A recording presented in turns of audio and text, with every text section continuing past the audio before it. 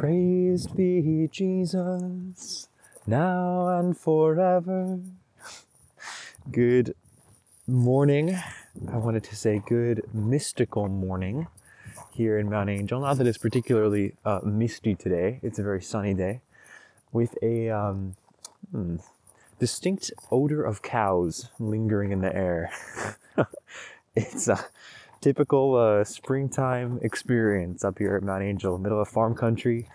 We got the smell of the cows, we got sheep. The monks here keep their own flocks. So we're very often hearing them braying late into the night. Sometimes you hear the sound of coyotes howling out there. We had a bishop come visit recently, and in his homily in the morning, he said he was awakened at 5:15 by the sound of the bells ringing for prayer, and subsequently by the sound of all the coyotes all surrounding the hilltop in the different fields and valleys around us, all howling at once at the sound of the bells. He said they couldn't help it. Their position was revealed. They had to sing back to the sound of the bells. Well, it's been a few weeks since the last time I recorded this podcast. I apologize for the long delay between episodes. It's just such a busy time of year. This week I had a couple midterms already, with more yet to come. We had a benefit dinner on Sunday, which always, although it's a dinner, it really takes up the whole day. We had to travel. I was down in Eugene, which is about an hour and a half drive from here. And then we had to arrive early, of course, to rehearse. Well, I say to rehearse. But no, we did, the seminarians put on a little bit of entertainment for these kind of dinners. So we have a procession. We all walk in with candles, and there are a few songs that we sing, and some different things that are done to entertain our benefactors.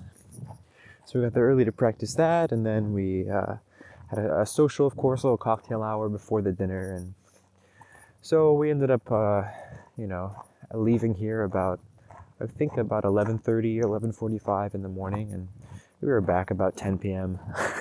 So it really takes up the whole day, which is all right. It was fun. It was a good opportunity to be with the people who really are the reason that we're able to be here.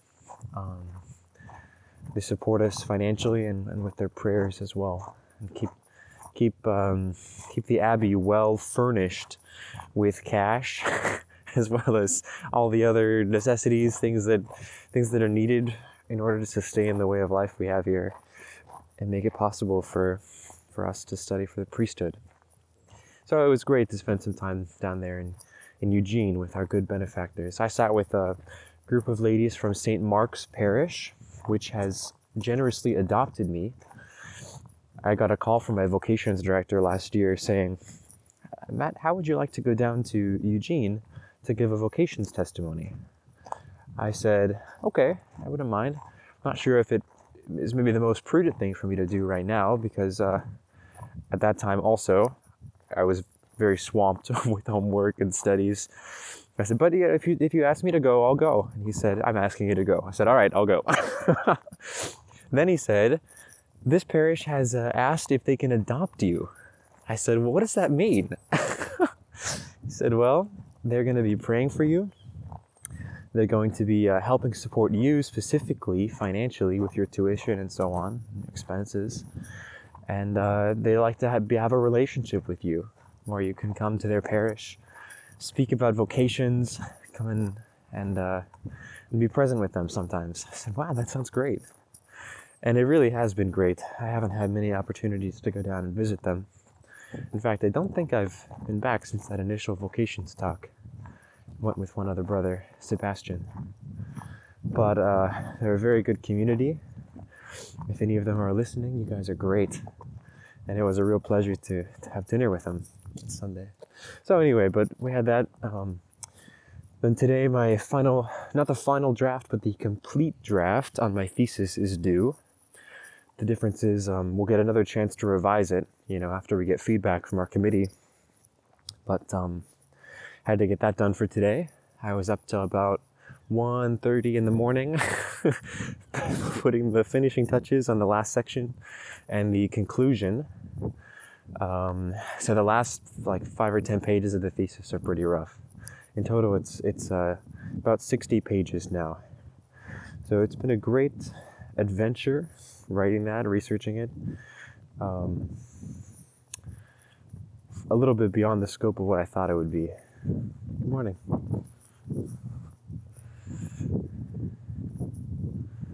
So it's been a great adventure just writing that, researching it. My topic is on the relationship between poetry and philosophy. My argument is that, and don't worry, I won't get into all 60 pages of it here, but the basis of the argument is that poetry and philosophy are best understood as complementary disciplines, not as competitors for the truth. So there's been kind of an age-old quarrel, right, between poets and philosophers, which you may know of. It's immortalized, for example, in Plato's dialogues, especially in Plato's Republic. In the Republic, he launches kind of a polemic against the poets. He says, among other things, that art is just an imitation of an imitation, based on his theory of the forms. So the only real thing are the forms of the things. The material things we encounter are 1 degree removed from reality, and the artistic renditions of things like paintings or poems, things like that, are just copies of those copies of what is ultimately real, the forms. Good morning. So for Plato, the artist does not really fit into his ideal society. He argues further that the poets just serve to kind of stir up the passions. They undermine reason. His whole argument is that to achieve the ideal republic, this utopia, which will be ruled, of course, if you remember your Plato, by a philosopher king, then everyone must be ruled by reason. It must be kind of this cool and impartial decision-making society. And so he argues that the poets have no place in that. Why? Because the poets undermine reason's ability to be indifferent. Reason's ability to make decisions on a purely rational basis, right? So he says that this is an ancient quarrel, even from the time Plato was writing. He says that he's not the origin of this. It's been going on for centuries, long before he put pen to paper. So even in his day, this was ancient. And one of the sources that I use for my paper quotes, I believe, Friedrich Nietzsche, who wrote that Homer versus Plato. Homer, the greatest poet of the ancient world, right? And Plato, kind of the father of philosophy. Nietzsche said, Homer versus Plato is life's fundamental antithesis. So yeah, this is a pretty serious quarrel that's been going on for quite some time. And there's many, many examples of it going on throughout history. I won't cite any more. But my argument in this thesis is that poetry and philosophy are not best understood as competitors for the truth, as if one or the other has to be the sole arbiter of truth, or the only avenue to arrive at truth. Rather, that they're best understood as what I call in this argument, significant others. So they're others to one another. Just kind of a funny way of saying it. I don't think I've ever said it out loud until now. Maybe kind of revise that before my thesis defense. I don't know if I'll be able to say it without laughing. Right, but they're others to one another. Insofar as, well, think about complementarity in human relationships or society. You have to have similarity and difference, right? The two are joined. Good morning. So that's the argument. In a nutshell, is that poetry and philosophy have within themselves an intrinsic similarity and an irreducible difference. The intrinsic similarity, the principle of similarity for them, is they both arise from wonder, from man's just kind of like sheer sense of astonishment at finding himself in the midst of this community of being, and of being himself somehow other to it. So again, there's this also notion of complementary similarity and difference between mind and being. Mind kind of awakens in astonishment, finds itself in the midst of being, but it's also somehow other to being, right? Because mind can reflectively think about the existence of beings other than itself. It knows itself as it's funny to speak about mind as it. I know myself as a particular I, and I know the other as a that or a thou. So there's already this complementarity structure. So poetry and philosophy both arise from that first experience of wonder, of what the philosopher William Desmond calls mindful joy, which I just love. Mindful joy at finding itself in the midst of beings, of otherness. And furthermore, poetry and philosophy are similar in that they both strive to say, no, I'll say that differently. They both test the boundaries of what may be said at all. So they both operate by means of language. They're linguistic in nature, which by that I simply mean that their data, that their means of expression is in language, fundamentally bound in language. Language is the means and the limit of what they can say, but they always try to test the boundaries, don't they? Philosophy and poetry are seeking, like, what's the uppermost limit of what I can say? I want to say even more than can be said. They're striving against the limit. They're trying to articulate the ultimate. And this is the second part of my argument in the thesis for their similarity. They're trying to articulate what is ultimate. So they're trying to go beyond what is simply finite, what is immanent, presented to us, to describe something beyond, but mediated through the finite. And I know this is a little bit technical. I won't get into it any more than this, except to say the means by which poetry and philosophy articulate the ultimate is how they differ. So that's how they're complementary. They both come in from the same source, this wellspring of wonder, mindful joy, and they're both fundamentally aiming for the same thing, which is to articulate some aspect of the ultimate, of truth which is transcendent. But how do they do it? Philosophy is trying to do it by the means of abstract reason, abstraction, deriving universal laws, universal transcendent principles. Think of metaphysics, things like that. Poetry is trying to do it by remaining mindful of particular things. So you can see this very, very clearly. Think of my main example, my main dude in my thesis is Gerard Manley Hopkins. If any of you know me at all, you'll know that Hopkins is my favorite poet. I have a real special affinity for him. I've read just about everything he's written. And so kind of the paradigm case for what I'm talking about is found in Hopkins' poem, as kingfishers catch fire, dragonflies draw flame, as tumbled over rim in roundy well stones ring.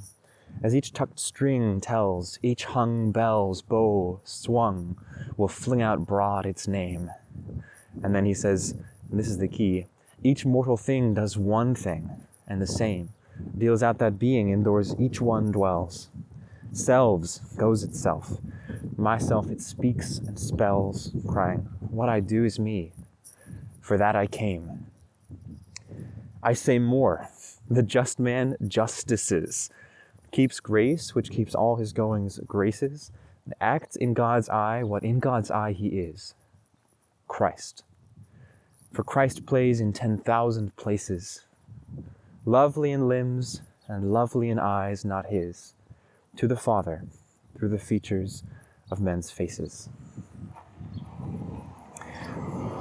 In that lovely poem is kind of summed up Hopkins's whole principle, his whole worldview, that the whole world, every individual being, everything doing its particular thing. This bird I just walked by doing its bird thing, sitting on that branch and chirping loudly, or fluttering overhead. I think I've talked about this before on this podcast, about inscape.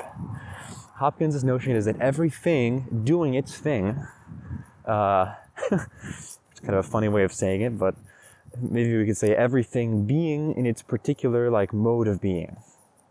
being according to its essence, right?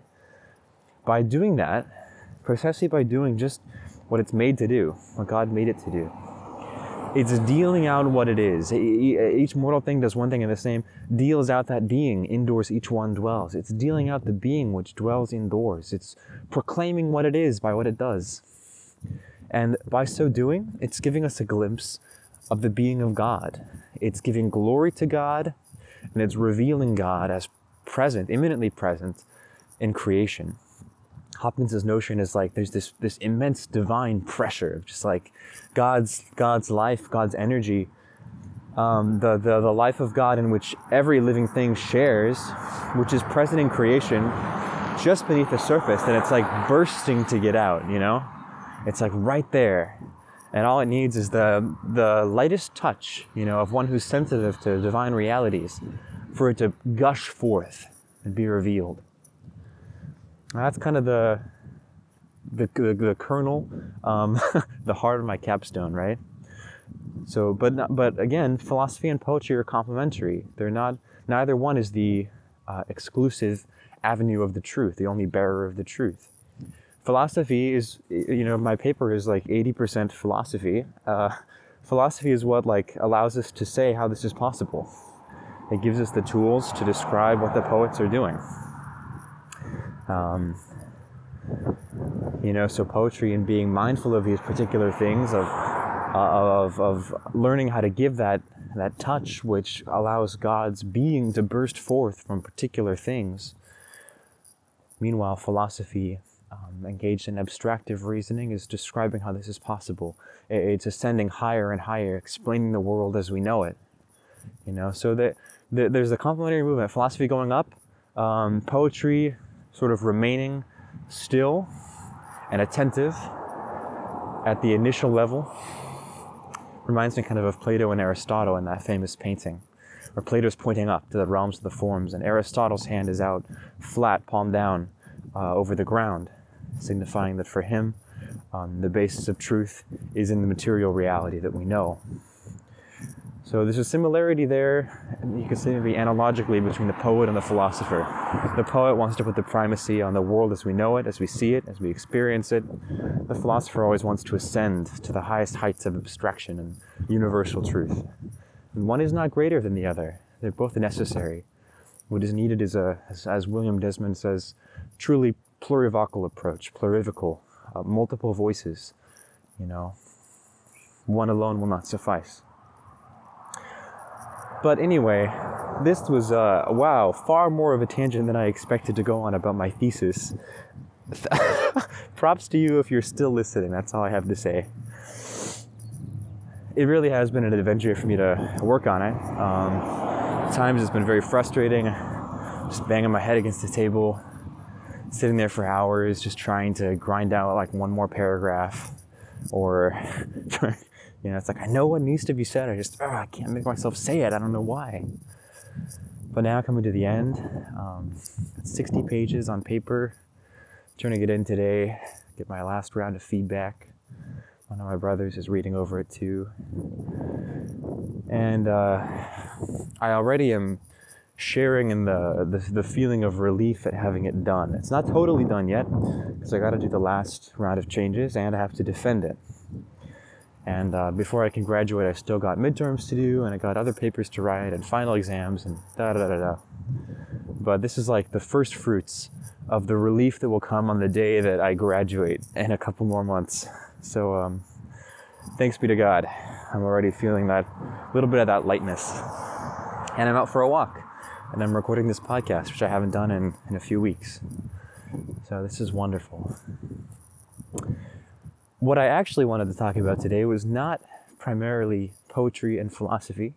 The other day, my brother Ian, who is the student body president for the College of Philosophy at Mount Angel,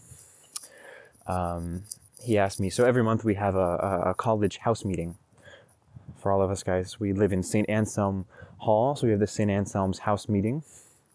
It's kind of for like just community information and share what's coming up and some things like that. But one thing that Ian has started doing this year is having particular guys at each house meeting stand up and share some aspect of their testimony. So the other day, he asked me if I would be willing to do that. And our house meeting is today, in a few hours. He asked me a couple of days ago, so he gave me a little bit of notice at least. And at first I was like, dude, it's like, I have so much to do. I don't know how I could possibly agree to this. And this is what was running through my mind as he was asking me. But at the very moment I was thinking that, I was also thinking, what an act of trust in the Holy Spirit it would be to say yes. And as soon as you have a thought like that, you know you got to buckle up.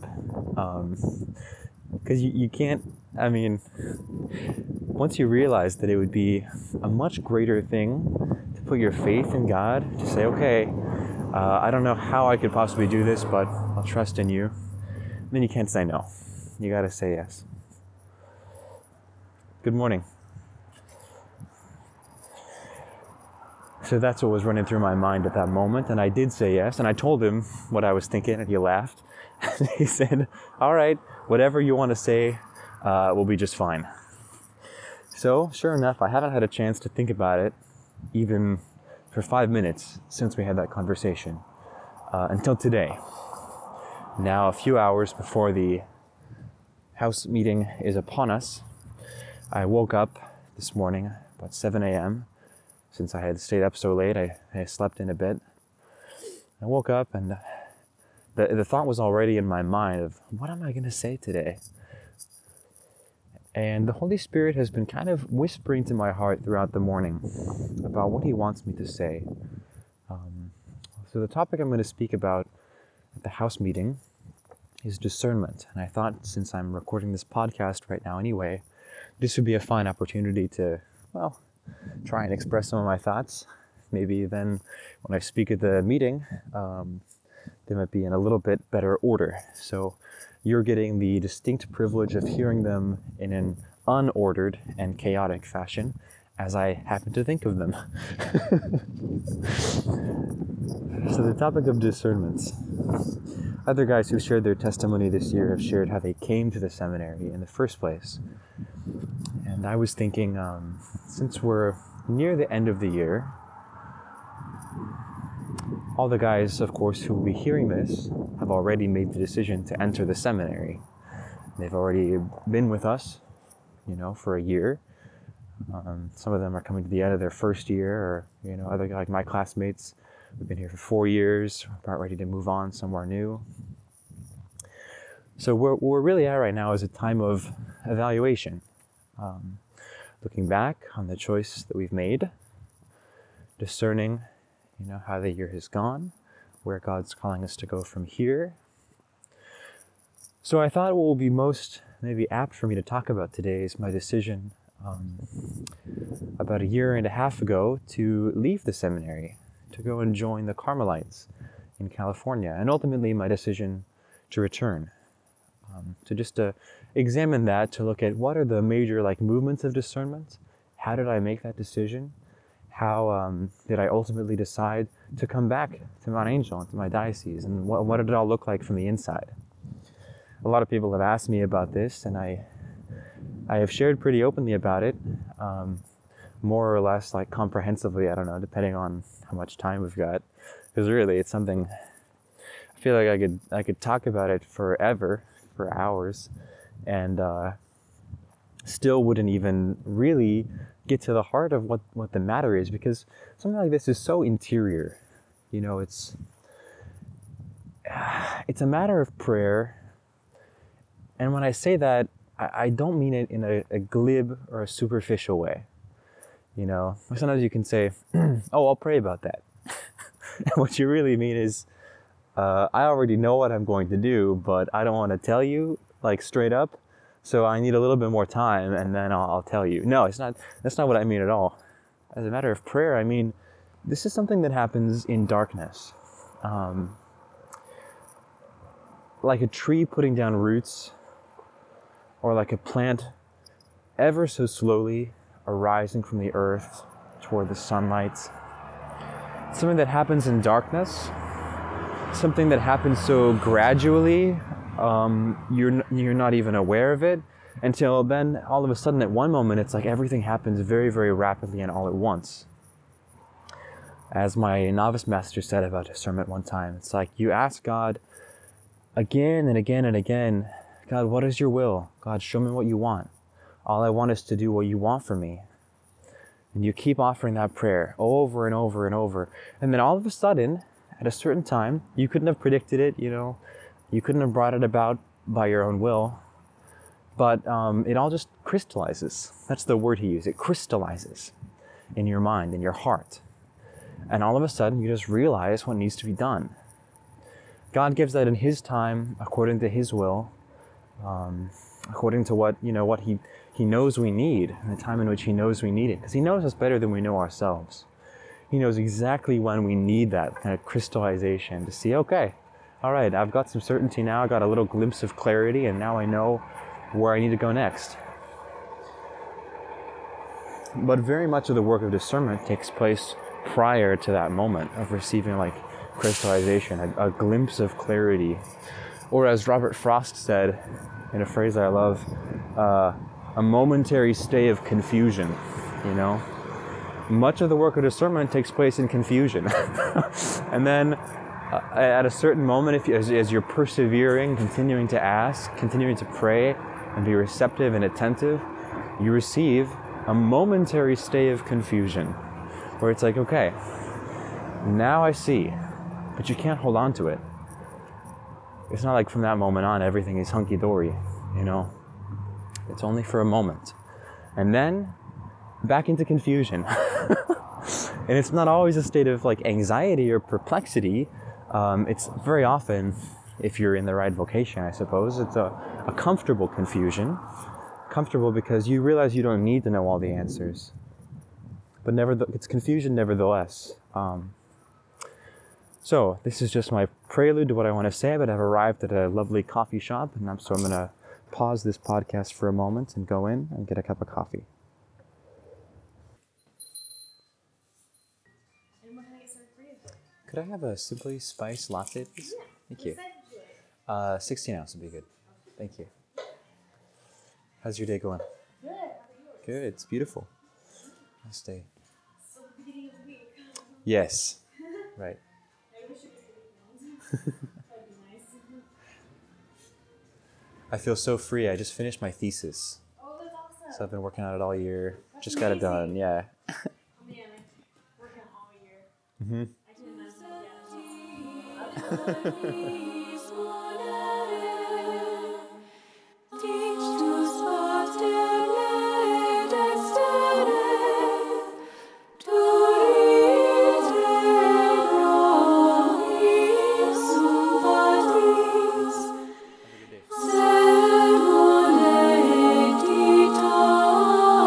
Thank you. I'm celebrating.